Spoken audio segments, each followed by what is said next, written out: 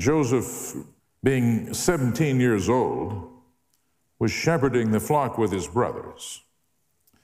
He was a helper to the sons of Bilhah and Zilpah, his father's wives. And Joseph brought a bad report of them to their father. Now Israel, that is Jacob, his other name. Now Israel loved Joseph more than any other of his children because he was the son of his old age. And he'd made him a long robe with sleeves. Let's say a parenthesis there. Hebrew may mean that, or it may mean a coat of many colors, but we'll leave that there. It was the kind of coat that a prince would wear. When his brothers saw that their father loved him more than all his brothers, they hated him and could not speak peaceably to him. Once Joseph had a dream, and when he told it to his brothers, they hated him even more. He said to them, listen to this. This is this dream that I've dreamed. There we were, binding sheaves in the field, and suddenly my sheaf rose and stood upright, and your sheaves gathered around it and bowed down to my sheaf. His brothers said to him, are you indeed to reign over us? Are you indeed to have dominion over us? So they hated him even more because of his dreams and his words. And thus begins the biblical account of Joseph, who, from this moment on, was 6 degrees, 1 degree at a time, on where God would get him. Let's pray together for a moment. Lord, we thank you for these ancient but living words. And I pray this morning that by your Spirit and through your word, they would leap off these pages and beyond the letter of the law would become wonderful words of life for every one of us here. And that we might leave here with the confidence that in your purposes, whatever is happening to us, we can be 1 degree closer to where you wish us to be. Even in the name of our Lord Jesus Christ, and all God's people said, amen. Now, you may have heard the phrase 6 degrees of separation. It was the name of a Broadway play in 1990 and then a movie in 1993 starring Will Smith and Stockard Channing. What you probably don't know is where that phrase came from. Stanley Milgram was a sociologist at Harvard University, and back in 1967, a world ago, he had a hunch. And that is, no one person is that many other persons away from knowing someone else. So he devised an experiment. Now that experiment involves something that some of you don't even know existed. It was called a postcard. Yeah. Anybody remember postcards? Well, he gave postcards, little pieces of paper with a stamp on it, to 30 people anonymously, randomly chosen in Omaha, Nebraska in the American West. And he said, send these to somebody anonymously chosen in Boston in the Northeast. Well, obviously not one of those 30 people knew the person in Boston, so he said, send it to someone who might know someone who might know someone. And he found out that on the average, a person randomly chosen in Omaha, Nebraska, was only 6 people away from knowing someone randomly chosen in Boston, and hence 6 degrees of separation. Now, that was before Facebook. They projected on Facebook any one person is only 4 people away from knowing anyone else. The billion people on Facebook. You know, that works out in different ways. I don't know President Joe Biden, but I know somebody who knows him. So I'm a degree away from him. The other day at the big summit meeting, he met the Queen, so I'm just 2 degrees away from the queen. I guess I could show up and say, "Hi, Queen." When we come to the life of Joseph, we come amazingly to someone who was 6 degrees away from where God wanted to get him. Now, in case your Josephology is a little bit ambiguous, let me give you a Cliff Notes digested synopsis of his enormous life in this book, at least the first part of it. First of all, he was 17 years old. He was the son of Jacob and his favorite wife, Rachel, the son of his old age that we read. He was sent to check on his half-brothers, as it were, that were keeping the flock, and he came back and snitched on them. He told his father they were not doing right. That angered them, and when he went back again, they threw him in a pit. But that very pit put him 1 degree closer to what God had for him. And then some Midianite slave traders came, and they decided, well, instead of, we'll just sell him, and they took him down the highway to Egypt, but that made him 1 degree closer to where God wanted to get him. A man named Potiphar bought him. It's not a very encouraging name. He was Pharaoh's main jailer. His name literally means Mr. Slaughter. That couldn't have encouraged him a great deal. But he was 1 degree closer to where God wanted to get him. Remember Mrs. Potiphar?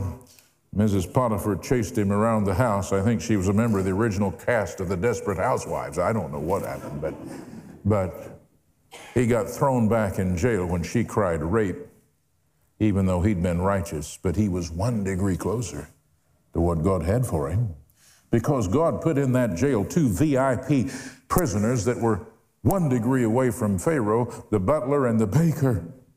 And he interpreted their dream, and he was 1 degree closer to what God had for him. And then that day came when Pharaoh had a dream, 7 fat cows, 7 skinny cows, you remember? And he was there. You count them up. 6 degrees, 1 at a time. This message, I'm convinced, whether you're here or listening beyond here somewhere, has somebody's thumbprint on it. Because you are 1 degree from the next thing God has for you. This is not just the story of Joseph. It's the story of your life.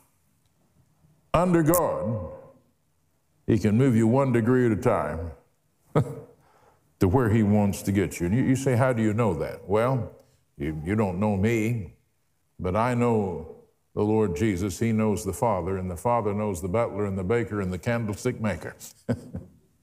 He knows the Pope and the Quaker. He knows the fat cat, the alley cat. He knows. And He knows how to get you 1 degree. Now, let me open this up for you just a moment. First of all, He can get you 1 degree closer regardless of how you got in the mess you're in right now. Some of us have a PhD in messology. That happened to Joseph. And I wonder if Joseph didn't wonder sometime, what did they do to me and what did I do that got me into this mess? You see, all messes are caused by one or the other or both of those things. Are you tracking with me? And that is, somebody else does something to you or you do something to yourself. And both were true of him. First of all, some things were done to him, and he had nothing to do with them. First one, he was born into the family of Jacob. Now, if you know the story of Jacob, Jacob is one of the most undesirable characters anywhere in the Old Testament. I almost want to call him Jacob the jerk. I mean, everything about him until that night when he met God. Well, he didn't get a vote in that. We don't get a vote in where we come from in that regard. It's handed to us. It's a given. And being the son of David, the trickster, the scam artist, always up to some kind of sting, that complicated life for Joseph. But then you add to that Jacob's home situation. You remember that? He didn't get a choice about that. You remember the story, Rachel and Leah. and 7 years, and 2 wives. And then if that was not enough, both of them gave to Jacob their handmaid, Bilhah and Zilpah, to sleep with. So there were 12 kids in one tent with 4 mothers. You don't have to have a PhD in family dynamics to know that was done to him. But also, it was done to him that he was the object of his father's favoritism. You know, some people don't learn anything from their own lives. Jacob's life had been ruined because of favoritism. When Rebekah had favored him over Esau and created that cleavage, you know, somebody says people don't know the first rule of holes, H-O-L-E-S, and that is when you're in one, stop digging. He was in it, and it just got deeper. And generationally, what had been done to his father did to him. Those things were done to him. But then he did things to himself. Don't we all? First of all, he was a snitch. Now, if you're taking notes, you may want to write this valuable insight down. People don't like snitches. I preach at the Allen Temple Baptist Church in Oakland, California from time to time with its great pastor, J. Alfred Smith, Sr. It's a great African-American church in the Bay Area, but it's in the 3rd most dangerous city in America, and it sits on the most dangerous street in that city, International Boulevard. There was a young man who had been in prison. Dr. Smith, because he was a friend of the governor, got him out so that he could come and earn his equivalent of a high school degree in a program at the church. He was sitting in a room at the church where he got a text message from an old girlfriend, "Come out and see me. I'm outside. Come out and see me." Finally, the teacher let him go out, and there is a blue wall at that church with a gold cross, and right under that cross, his old gang shot him dead. And the reason they did is that they didn't think he could get out of jail without being a snitch. Well, that's how Joseph's brothers felt. He did that to himself. You know, John Calvin, the reformer, made an interesting statement about our tongues. He said God wanted us to control them enough that he put 2 guards in front of them, our lips and our teeth. Joseph hadn't learned that, but there was something else he hadn't learned. He hadn't learned that you can't tell the dreams that God has given you to other people until they're ready to hear them. You know, some people want to go out and tell their dreams the minute God gives them. These dreams. You can imagine his brothers already hated him, and now he's got them all bowing down to him. He told his dreams. It's like casting your pearls before swine, giving what is holy. Not everybody's ready to hear the latest thing God gave you. Now you get the picture?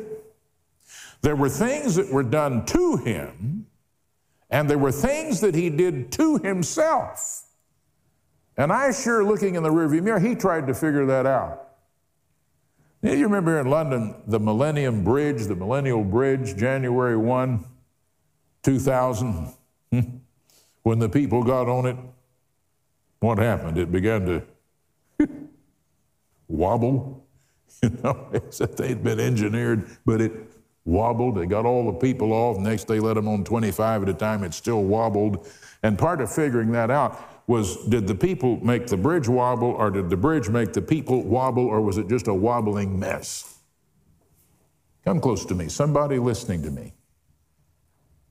You're in a mess, a difficulty, and you can't figure out what you did or what was done to you. The gospel is good news because the gospel is a word of grace, and grace means you don't have to figure everything out for God to get you one step closer to what he wants for you. Now, somebody here today is in the paralysis of analysis.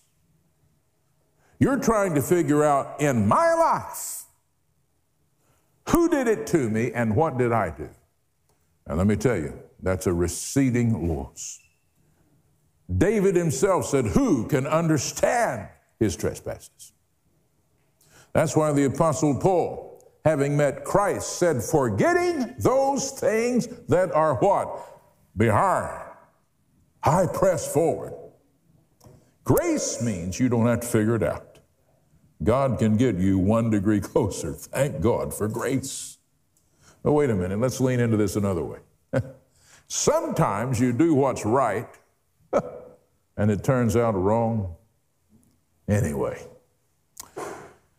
Here's Joseph. He's in the pit. He's sold to the Midianite slave traders. He's taken to Egypt. He's bought by Mr. Potiphar. Now, Joseph has the hand of God on his life, and you see this over and over. Everything that Joseph touches turns to gold. Things have never been better at Potiphar's house. Stocks, bonds up, stocks up, real estate's up. So Potiphar says, here, Joe, here's my platinum American Express card. Here's the key to the safety deposit box. Here's the key to my Bentley or my whatever he drove, Lamborghini. Here's every password to everything I've got on the internet. I'm out of here. You're in charge of everything except Ms. Potiphar. That's all right with Joe. He's 17 years old. All of a sudden, he's in charge of everything, and God's blessing. But you know the story. Day in and day out. Genesis 39, say Ms. Potiphar chased him around the house. She needed to join a 12-step group or something. I don't know what she needed, but chasing him. It really is almost funny. He's in the house, she chases him out. He's outside, she chases him in. Lie with me. And you know, it would have been plausible. If you study Egyptology, if you study the Roman Empire, it wasn't all that unusual for him to slip with Miss Potiphar. It might have helped him where he wanted to go. But instead, he said, I will not sin against God. Didn't have anything to do with Miss Potiphar. I will not sin against God. Well, he did the right thing, and it turned out wrong. Grabbed his garment. She did, held it up. Rape! And all of a sudden, he's in prison. I wonder if I'm talking, I know I'm speaking to somebody. And you say, you know, I put my trust in the Lord Jesus Christ, crucified, risen, ascended to the right hand of God. I've been faithful to his church. I've done what he wanted me to do. And things still have not turned out right. That's what happened to Joseph. We need to understand that faithfulness to God's will in your life is not necessarily a get-out-of-jail-free card. Our Lord himself, did he not do exactly perfectly what was right? And he was handed a cross. But you see, let me put it this way. Does anybody here remember the child's toy? In the States, we called it Mr. Bozo. I don't know what he was called here. Mr. Bozo was 46 inches tall. You would inflate Mr. Bozo, and you could hit him as hard as you wanted to hit him. And what would Mr. Bozo do? Come right back up. When I was in the 3rd grade, about 9 years old, my pals and I decided we were going to make Mr. Bozo stay down. So we hit him. We all hit him. I hate to say, Colin, we took a baseball bat and hit him. And nothing could keep Mr. Bozo down. Well, we decided to do some forensic surgery on Mr. Bozo. And it was a very deflating experience for him. But what happened? We found out he had something in him that we didn't know about. There was a ballast. And that ballast meant whatever happened to him came back up. When you know the Father, when you do what's right and it turns out wrong, you can find out by the grace of God you're back. Now let me tell you something about that pit where they threw him and that prison where he went. Even though that looked like the end, do you know what was in that pit and that prison with Joseph? The rest of this story. Moses, 400 years later, was in that pit in prison. The Ten Commandments, the Decalogue was in that prison. The manna and the water from the rock was in that prison. The rest of Hebrew history was in that prison. But he didn't know it. I want to cheer somebody today, encourage somebody. You're in a pit, you're in a prison. Believe me, I've been there, done that, got the t-shirt. The rest of what God is going to do is right there with you. And you say, well, how do you know that, Joel? Well, lean into this another way. And that is, God is putting people in your future that you don't even know about to get you 1 degree closer. Got to say that again? God's putting people in your future you don't even know about it to get you 1 degree closer. Here he is. And there's 2 VIP prisoners now. The prison's blessed again. Here's Joseph, can't keep him down. Prisoners calmer than they've ever been. There's an irony in this. Potiphar's own jailer gives Joseph the keys.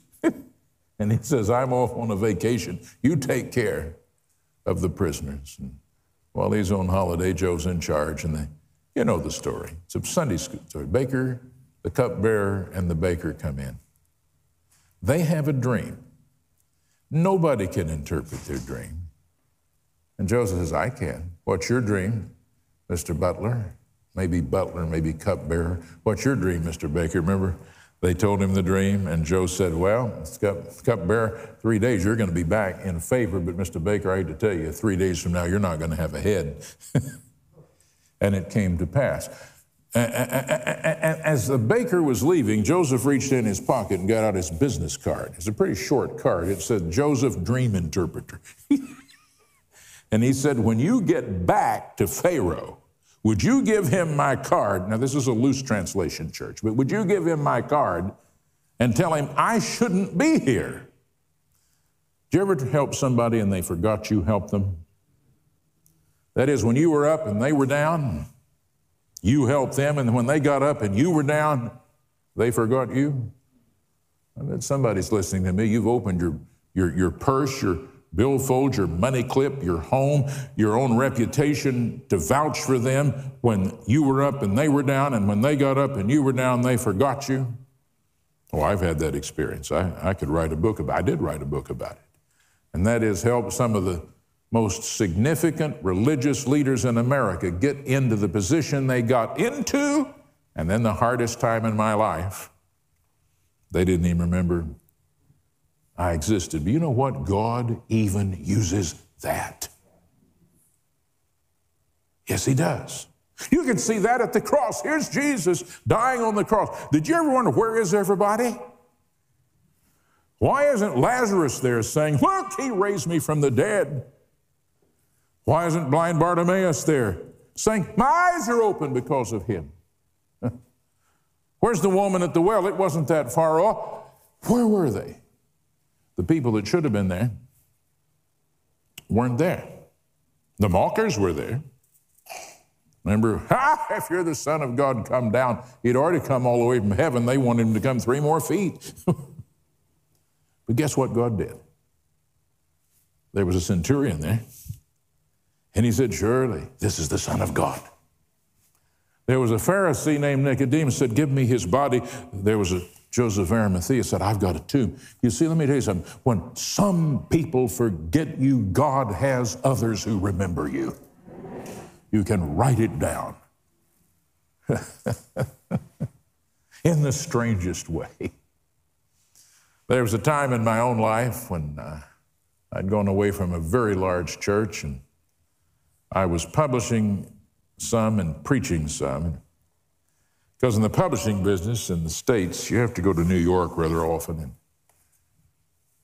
late one February night, icy cold, my plane was delayed getting into Newark, New Jersey airport. About 2 in the morning, we finally landed. I got off that plane, tired and hungry, and I did something I've never done anywhere else in probably 1,000 flights.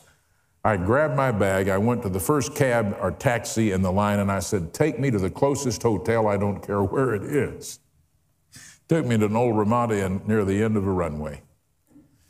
He said, here it is. I went up and I got the last room. And then I saw a grill off the lobby, and I saw somebody was eating something. I sat down next to him. I said, give me whatever he has. I'm about to start. I didn't know anybody in Newark. Out of the back of that grill came a voice, Dr. Gregory. Now, you may not know about Newark, but the first thing I wanted to do was hold my hands up. Dr. Gregory, a tall, handsome, 30-something-year-old African-American man walked up to me and said, I'm Joe Carter, pastor of the New Hope Missionary Baptist Church in Newark, New Jersey. He said, today I just finished reading your autobiography. And he said, it's strange to see you here. And I was thinking, he don't know how strange this is. It was a divine appointment. He's been my friend for 25 years. We've worked together in the United States. In matters of racial justice and equity with Reverend Al Sharpton, who I'd never met unless I knew Joe. We've preached together. He's on my board now.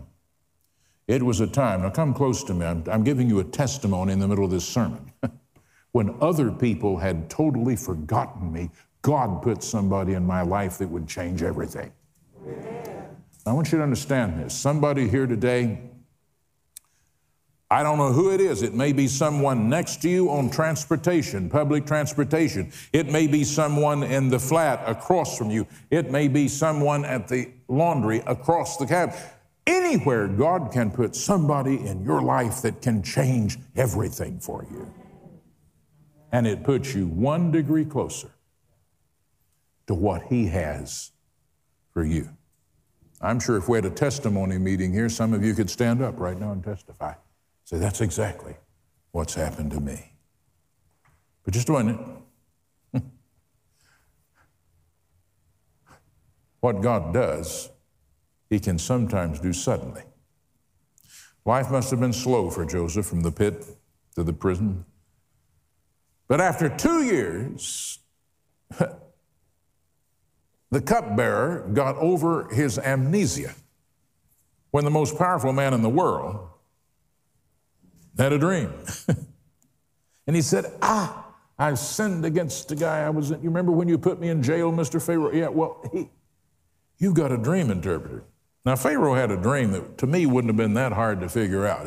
Pharaoh may not have been the brightest bulb. 7 fat pounds, 7 guinea cows, 7 ears of corn, 7 ears of... Anyway, nobody could help him. He called his astrologers, his soothsayers. He called that lady with the toll-free number on TV that entered... what was her name? Sister Cleo. She interpreted dreams, you know. Nobody could tell him. And suddenly, the man who forgot Joseph remembered him. I like to dream of this. It says here that Joseph shaved and he put on a bright toga. Suddenly, there was a knock at his door, and he's standing in front of the most powerful man in the world. Don't you understand this? Sometimes what God does in life evolves slowly. It's like that mustard seed that grows. But other times, when He needs to, He can do it suddenly. And never be so cynical that He can't do it suddenly. Our gospel opens what? In Luke with the infant narrative. There are shepherds out keeping their sheep. That was slow and dull, all night long. But suddenly there was with an angel an army singing. And what about Pentecost? There were those 120 wondering about that risen Lord and His promise. And suddenly there was a rushing sound like wind and fire. I want to encourage you. There's somebody in the sound of my life that God is getting ready to do it. Suddenly. Don't discount what He can do to get you the last degree to where He wants you. Now here's Pharaoh. This is kind of funny. Pharaoh calls his HR department and says, you know, I've got to have somebody administer a national food program. And they text him back and they say, Your Majesty, dummy, he's right in front of you. And suddenly Joseph becomes the second most powerful person in the most powerful empire on the planet. Suddenly. Don't you come close to me.